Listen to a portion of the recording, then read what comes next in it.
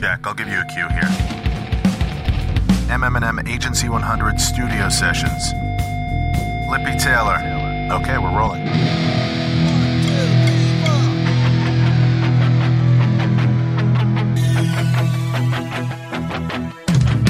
Hi, this is Jack O'Brien, digital editor at MM&M. I'm super excited for you to plug into this episode of A100 Studio Sessions, a new podcast series which gives members of the MM&M Agency 100 list an opportunity to riff on what sets them apart.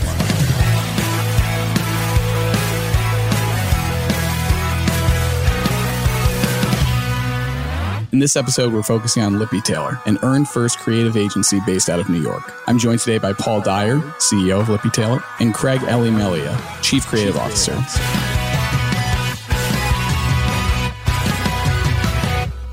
Paul, Craig, thanks for joining us today. Morning. Thanks for having us.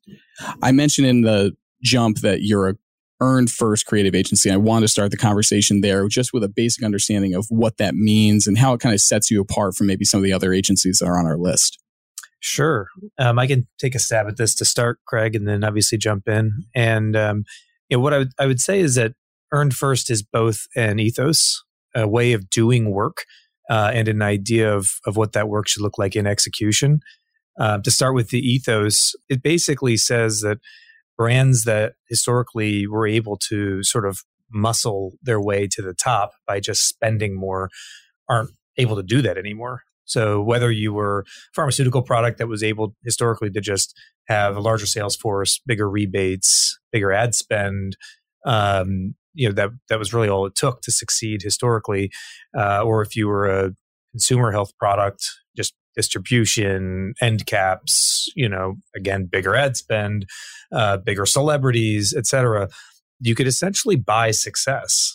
And that really doesn't work anymore. And most of the brands that we're most excited about and that you see winning awards and all those kinds of things are doing it with less resources. And they're doing it by outsmarting and working harder and doing what we call earning it, right? Earning that success.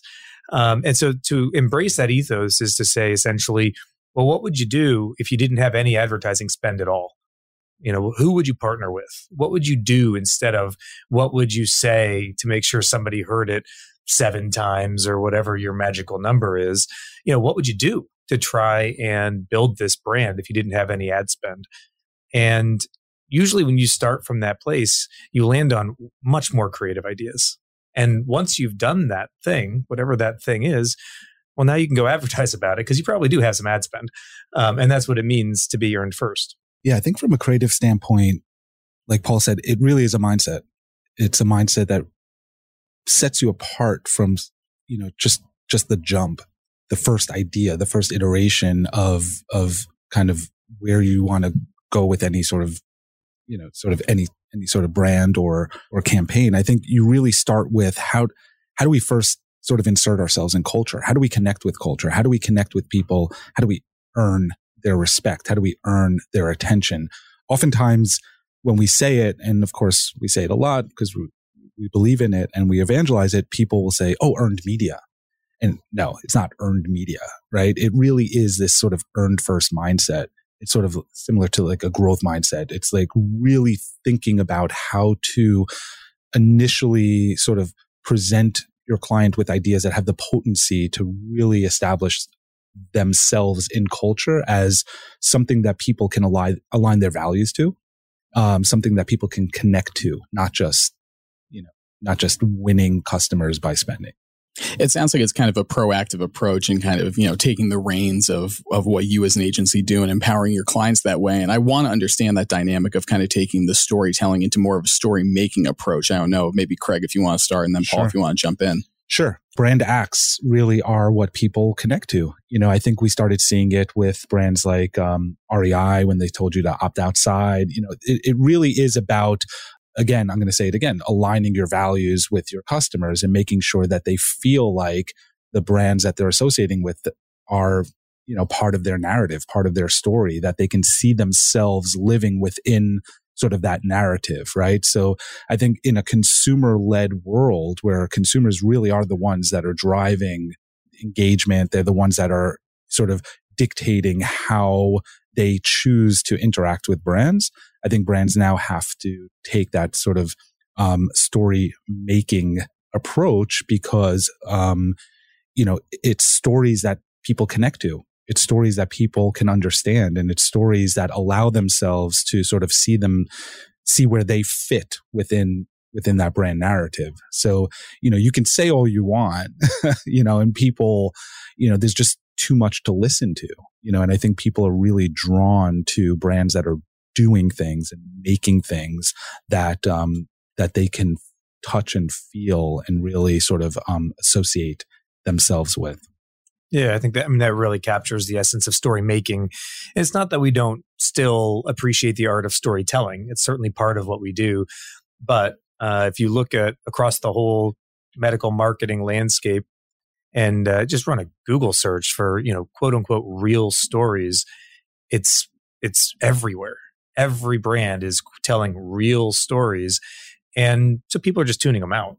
It's this sort of arc, if you will, from starting with brand narratives and brands were, had to nail the message and, et cetera, to telling the patient story or telling the doctor's story or telling the story through somebody else's eyes. And it's just, we've overdone that, overplayed that hand so many times that people just gloss over it now. So you have to do something worth talking about for people to pay attention to it. And that's the transition from storytelling to story making. And I don't know, maybe to bring it to life, it might be better to even use an example. I mean, Craig, if you want to talk about the children's book, sure, that's probably a good example. Yeah, so again, I think that when you're story making, it really has to be both relevant and differentiated, right? Like it has to connect to people in an authentic way, but it has to say something different than everything else is saying. So we recently had a project where Albereo is a client of ours that treats a rare disease, a rare liver disease for young children. And there was an opportunity there where they wanted to simply create some content, or I think it was like a PDF that would talk about the condition and what kids go through. So we saw that as an opportunity to actually create a children's book that would resonate with kids suffering from this disease and help them see them, help them be seen, but also help them be able to tell other people about what they're experiencing and what they're going through. Now, I don't need to tell you, publishing a book is no small feat, especially in a regulated industry like a pharma industry. So we had this idea to use AI to not just help write the book, but illustrate the book, bring the book to life, and even think about what sort of data can we infuse into the AI to help inform the outcome of the book. And I think we all know we're kind of on this precipice of a new age, and AI is sort of is the buzzword.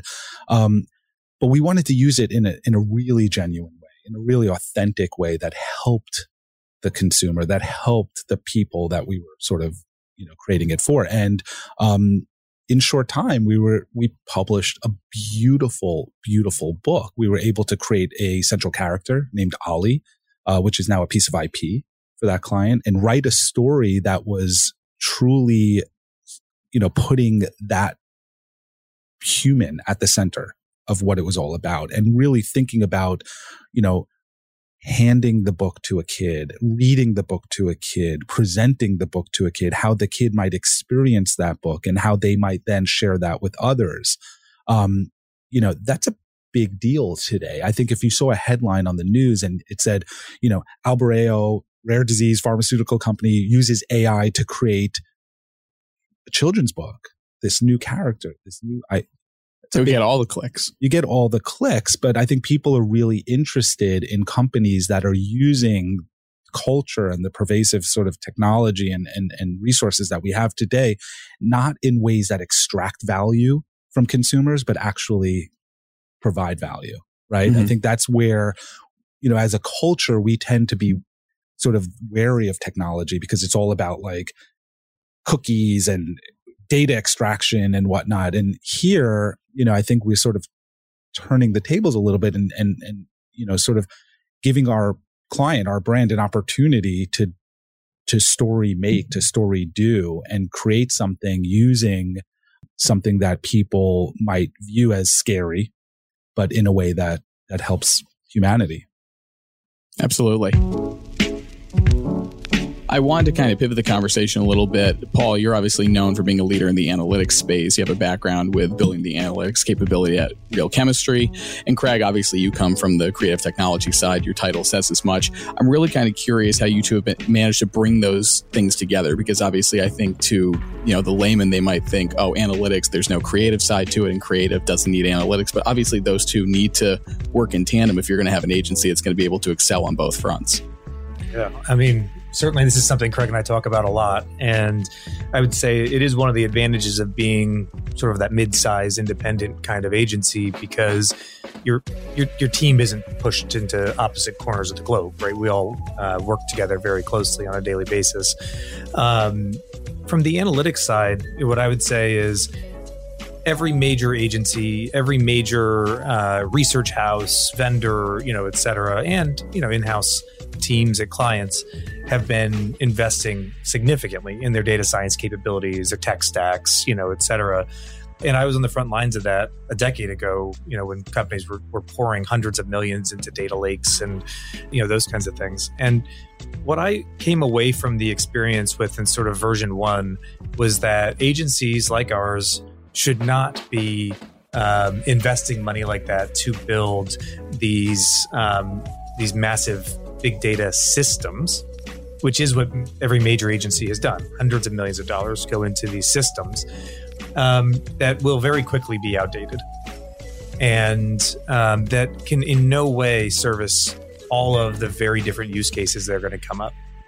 So what you end up with instead is you've got agency teams across lots of different clients. They go to their tech stack that they spend hundreds of millions of dollars on, and they put in a couple queries and they get out, very, very generalized audience data and things like that. And it doesn't really help them come up with a creative idea. It just helps them say that there was data behind it. What we focus on instead is creating data science capabilities instead of data science products or a data science system. And so what that means is we've got probably 15 people who, statisticians and computer scientists, that they have a workbench of a lot of different approaches they can use to scrape data, model data, put together different data sets that wouldn't typically be put together.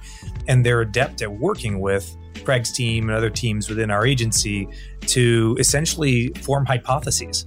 So instead of just saying like, well, what does the tool tell me about, patients of disease X? We have to work together and form a hypothesis and then go and get data that maybe people haven't looked at in this way before, because you almost never find an insight in a single data set. It's always when data sets disagree with one another that you find the insight. It's like, why is this one saying X and the other one saying Y? And that's where the insight lies. And the whole process, which is kind of like going back to the beginning of scientific inquiry, right, is forming a hypothesis, testing the hypothesis, getting data from different places. And so that's been our approach on the data science front. Is it's really been designed to empower Craig's team and creative and other teams across the agency to answer totally bespoke questions. And Craig, how has that empowerment worked on your side? What does the creative output look like? I mean, so for me, because I do have a technical background and because I do appreciate sort of to Paul's point, the tensions that arise in those data sets that do disagree with one another. I think from a creative standpoint, that's what you look for. You look for tension, right? You look for the opportunity to find sort of these opposing forces and then use that as kind of your insight and use that to sort of bust something open and make something out of it. I've always been very close. Anyone who's worked with me knows, like, I've always been very close to data analytics and strategy and really using that as my creative fuel. So I think from a applied creativity standpoint, to me, that's kind of how I think about it. It's consumers are data, Sales are data. Behaviors are data. Everything we sort of service is, or are in service of, is data. And in order to provide that service, we sort of apply creativity to that data. And I think when you look at any of the best work out there and you really kind of like sort of unpack it a little bit, that it's all really well informed by data. There's a data point there. There's something there that was kind of unearthed that allowed that piece of work to truly stand out. So for me, at least, it's just a natural fit. There's no sort of friction there whatsoever. It really is one and the same. I don't see, data and analytics as something separate from creativity. I sort of see it as kind of the point of departure. And then from there is when we kind of, take what we can and turn it into something that people love to engage with. Paul, I want to ask you a follow-up question just about where you see this kind of confluence of analytics, technology, and creative going in the future. Obviously, Craig was referencing earlier the fact that AI is top of mind. I can't think of the last time that I've talked to an agency head where that didn't come up in some sort of aspect of conversation, either with using ChatGPT or trying to create their own generative AI model. But like, obviously the future's out there. It seems kind of unknown, but I'm curious from your perspective where you kind of see the tea leaves going. The way that I would read the tea leaves is AI is absolutely going to be baked into every aspect of the job moving forward. It's just going to be an accelerant, just like having, your software at your fingertips on your mobile device was a massive accelerant to us, in the last 10 or 15 years. And it's going to make things, faster, better, et cetera. Craig talked about the book that it looks like Pixar designed that book. But it was a computer, and it couldn't do it on its own. It required creative inspiration, leadership, guidance, et cetera, to do that. But I think you're going to see AI as a massive accelerant. And I think that you're going to see teams are going to have to come back into more of a SWAT-like structure, which is something that we've done in the last year, is restructure our agency to be more around sort of SWAT teams instead of having your sort of your silo of creative is over here and analytics is over there and media is in a different corner and et cetera, as we've had to create SWAT teams around, whether it's therapeutic areas, whether it's clients, et cetera. And I think you're going to see that's going to have to happen more and more, because as AI speeds things up, that's going to be everybody's expectation is, well, why can't you do this faster? And the only way to get it done faster is to have those people working together really closely, instead of in a supply chain, where they're sort of doing the research over here and then passing it on to somebody else to have the insight and passing it on to somebody else to have the idea, et cetera. So, what I would say, probably the best example, I was thinking as Craig was talking, I'm like, what's an example of this that I would be proud of work we've done? Because as any agency goes, you've got, some of your work is just mind blowing and so inspirational, and some of your work is just work, and you do your best to make it all as good as it can be, but that's the honest truth. And the piece of work we've done that I'm probably most proud of, I feel like does bring all these things together. And it was done for aspirin, and it won all kinds of awards. Although I think it got like second place to our other campaign in all the award shows. But I like this one. It's good competition. I like this one better. So think about this from the start. Like aspirin comes to us and they said, we want people who've suffered a heart attack to take an aspirin a day. This is the brief.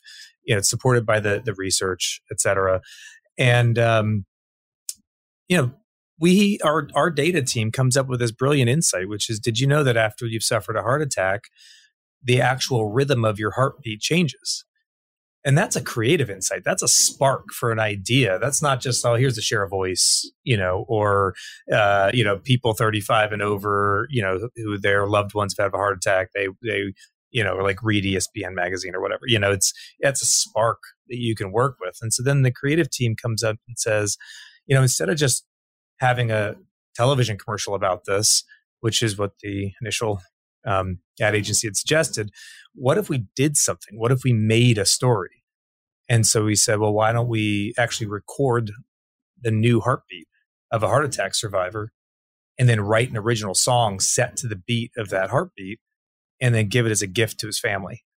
And so now's when data science comes back in and says, well, who would we do that with? Right. And then that's the identification and the casting for Leslie Odom Jr., whose father-in-law was a heart attack survivor. And the whole thing became very iterative, where everybody was part of the process together. And in very short order, they were able to get in touch with Leslie's people, actually record his father-in-law's heartbeat, produce an original track that Leslie and his wife sang together, and then create a 360 program around that. It's like, now you've done something that when you hear that idea, you're like, that's an idea worth talking about. That's a new story. You've made a story that aspirin owns. And now you can advertise as much as you want about the fact that you made that new story. So that's to me, that's an example of how like everybody has to be sitting at the table together, and you had to, use the data and the creativity sort of in conjunction there. It is really interesting to hear you detail that, because I remember when that came out, and it was one of those things where it's like, duh, that's such an interesting idea, but it's like walking through the exact process of like, it starts here and then we have additions throughout the team on the way, really kind of speaks to the kind of de-siloed nature. Every leader I talk to is like, if we break down silos, we can get to that. And it sounds like that's kind of similar on that front. I didn't want to bury the lead because Craig had brought it up earlier that writing a book is obviously a challenge. But Paul, you've written a book. That's true. Yes. And it was a Wall Street Journal bestseller, Friction Fatigue. I'm curious what insights came from that experience. Obviously, if it's a lengthy process of writing a book, rewrites, revisions, all that sort of stuff, one, how did it start? And two, what was the experience like? It started during COVID and everybody else was making sourdough bread. And I just felt and like you weren't doing going to do something it. more productive. I've been giving talks for years to clients and, industry events and those kinds of things. And you can always tell when there's stories that land and that people lean in for those stories. And then there's stories that I thought were really interesting that nobody else cares about. And so at some point I kind of had the realization that I should start to write these down. And I did, but then the real moment of this is the moment where I think these should all be brought together and told as a cohesive narrative was actually Michael Bloomberg's total bust of a campaign for president. Mm-hmm. Because the main thesis of the book is that advertising is no longer the power it once was. That advertising is a depreciating asset. That you have to spend more money to get the same impact year over year over year. And now those things are actually diverging, right? You got to spend more money and you're getting less impact year over year over year as people are just tuning it out, and moving into an era where they actually get angry about advertising, which is a whole new, period. And Bloomberg was the inspiration because he spent $600 million in the course of a couple of months and got nothing for it.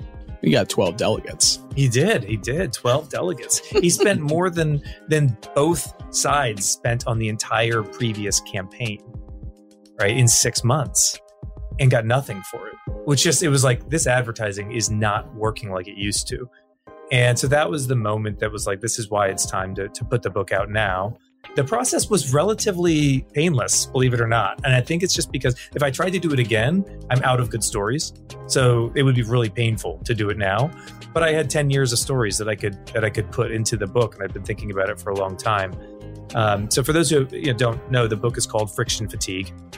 It's about how, as I've said, people are essentially fatigued with advertising causing friction in their lives. And you've got that is in direct opposition to how Google, Amazon, Apple, et cetera, have been maniacal about eliminating friction from our lives.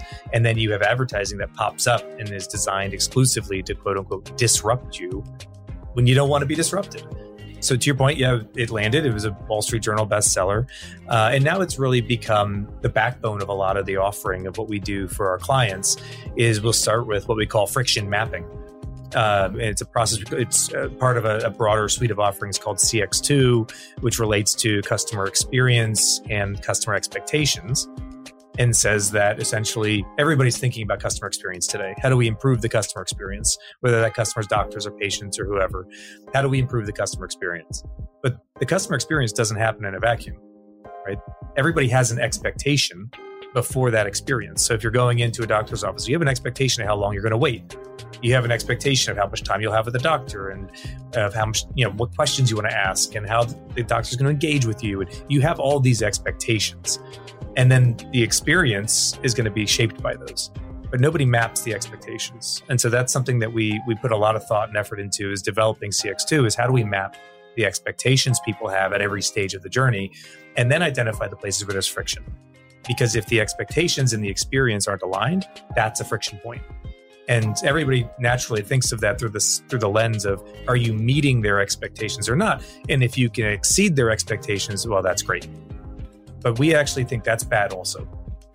Expectations and experience should be exactly the same. Because if you're beating their expectations, it means that their expectations are too low. So demand is depressed. So I like to talk about this when we think about like pain, like an injection. And so people have an expectation of how painful an injection is going to be. And maybe you ask them and they say, I think it's going to be a 6 out of 10. And then they go and they actually experience the injection and it's a 2 out of 10. Like, oh, that's great. But you know what? If all of the potential patients knew it was only a 2 out of 10, you'd have more patients coming in. All right. So that's the friction mapping part of what we do is sort of a jumping off point to everything. And that really was what came out of the book was we have to identify these points of friction in the experience and then come up with things that we can do to essentially alleviate them. It's interesting you talk about kind of the experience thing and using the idea of a shot or something where it's like, it shouldn't just be, oh, we just nailed it that time. It should be, we're trying to change the discourse, the whole dialogue around whatever that is. I'm curious if there's any sort of examples as it relates to Lippe Taylor clients where this friction mapping has worked out in some sort of way, or it's actually kind of redefined how you approach the issue. So I don't know that we could name any clients publicly. I would say there's one in particular where I think it has really completely changed their go-to-market strategy. And it's something that's, at the heart of the Roe v. Wade discussion and all of these things that are very, very polarizing and very different regionally. And so what we've had to do is say, the sort of typical patient journey just doesn't apply because having one patient journey in that kind of an environment is it's ludicrous. The experience for somebody in, let's call it rural Alabama versus the experience for somebody in San Francisco are wildly different, including their influences, including their expectations coming in and all of those kinds of things. And so we had to actually get really, really detailed and specific about all of the different friction maps, and it's changed their entire go-to-market strategy. But it's one of those things where because it's been such a strategic initiative, I don't think we can name them, unfortunately. But Craig, I wanted to bring you back into the conversation because you're going to be chairing the New York Advertising Festival's Future Now executive jury. Curious what you're going to be looking for and maybe how future technologies are going to be incorporated into the show. Yeah. I think for me, we are, as a culture, we're so steeped in technology right now. I think we're sort of in this sort of kind of post-social, post-platform, post-tech world where, you have a number of generations that don't know what it's like to be born without an iPhone or a tablet or AI, right? So for me, it really is about looking at the convergence of creativity and technology in a way that feels really human, really natural. I think that up until now, we've seen a lot of examples of just kind of force fit, things that are force fit. Over the years, I've heard teams come to me with ideas like, oh, Alexa. Okay, what do you mean? Yeah. What I'm looking for is really the sort of the blending of technology and creativity. And when I say technology, I don't necessarily just mean, whatever's popular right now. I think it really is the idea of creating the conditions under which the technology is completely invisible, where, you talk about frictionless. There is no friction, right? You don't need a headset or a handset or anything to experience creative data or, whatever the idea that we're looking at. For me, it's about how human does it feel, which is actually kind of the opposite of what you might think the category is about, right? So we're actually looking for how frictionless, how seamless, how human people can sort of create, ideas that are rooted in tech. And it could be cloud, it could be AI, it could be whatever. It doesn't really matter to me. I really I really want to see sort of the ingenuity of how it can be frictionlessly sort of inserted in people's lives in a way that, again, adds value, not extract. Because up until now, I think it really has been extraction. It's like, how much data can we get out of a person? For me, it's like, how do you get someone to willingly want to give you that data? How do you get someone to willingly want to participate in something? And it's not about trickery anymore. As much as I've loved watching things like, Whopper Detour and things that just kind of like play with people in ways that when you look back at it now, it's a little sadistic. It's kind of like, we've sort of weaponized technology to try to get as much out of our audiences as possible. I think now the script has been flipped. And I do think that consumers are just so much more savvy, so much more aware. And I think they're looking for ways in which brands are genuinely applying technology to help add value, whether it's setting those expectations for what they're about to do or applying it to the things that they're doing and really having a fun time and a human time and a cool time and all that good stuff. So that's kind of where my eye is focused. It's funny, Craig, we didn't talk about this before, but you talk about the weaponization of some of these technologies, and obviously like retargeting is something that comes to mind. And it's one of the things that I talked about in the book is sort of the militarization of marketing. When you think about it, step back and you think about when we talk about, we're going to acquire and target and retarget, and like these are military terms. It's literally like we are going to war with the people that it's actually, hang on. We're not going to war with these people. These are our customers. These are people we're trying to help, and if you think about it through this new lens Craig just put on it of humanity is a word that's in common refrain right now in the marketing landscape. So what does that really mean? Well, it is where the trends are moving, both from a social platform standpoint and from an AI standpoint, is it's making the technology better for people, look, seem, sound more like people would themselves.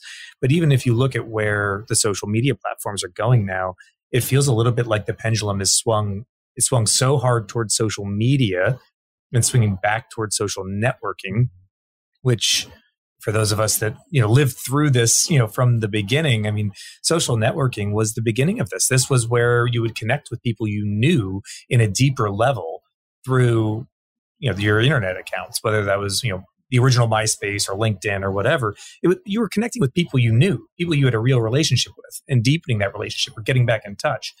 And then when Facebook IPO'd and bought Instagram in the course of a couple months, you had a hard switch into social media where the whole point became reaching people you'd never met before, right? And that social media era feels like it's really sort of at its peak. And now we're coming back towards building more meaningful relationships with people in these tools. Which I think is congruent with what's happening with AI right now. Yeah, it's certainly interesting to see how that all intersects, not only in society, but certainly pointedly in the advertising space. So I appreciate you both going over that. And as I promised before we started the show, we do have a mystery question. Oh. I don't know which of you wants to answer the mystery question first. I'm happy to take a swing. Craig's going to take a swing first. Given that it is the studio session, the A100 studio session, and we've had references to tuning in, listening, all that sort of stuff. What was the last song you listened to? That's a great question. The last song I listened to is, I'm not sure if this is the name, but it's Girls Are Players Too. Yes. Yeah. That song? Yes. I don't know who sings girls it. Are players exactly. Too. Yes. I love that song. I also have 5 daughters, but I love that song. Like, I just love the vibe of it. I think it's like just such a like badass, like really good. So it's called Players. Players. Coil Ray, right? Players. It's kind of like on every third in my rotation right now. I get streaky like that. Yeah. So for me, what I actually listen to most often right now is similar to where you were going with this, is what's called Kids Bop. Which is basically kids remaking modern pop songs. And I have a 4-year-old and a 6-year-old, so that's in constant rotation. But this morning, it's actually relevant to this conversation. So this morning I was listening to Lift Off by Labyrinth, which is a song that was originally written for a Cadillac commercial. Really? So Cadillac launched Lyric, which is an electronic vehicle and electric vehicle. And they, worked with Labyrinth to write that song. And it's in the commercial for it. He's conducting an orchestra on this big red stage, and they're playing the song, and it's supposed to be a futuristic song and an electric orchestra. And the reason I was listening to it and paying attention to it is because it was one of those examples where I looked at it and I was like, they were so close. If you think about our example with Leslie Odom Jr., right? That's what they did, right? It's great. They same concept. Let's make an original song. It's going to deliver the brand, sort of essence through this song. And then they've got this beautiful, high energy electric orchestra, like symphony playing, with this big talent conducting them. And they're just on a stage. I'm like, why didn't you do it? Why didn't you do it? You had all the pieces, just have the concert. Yeah.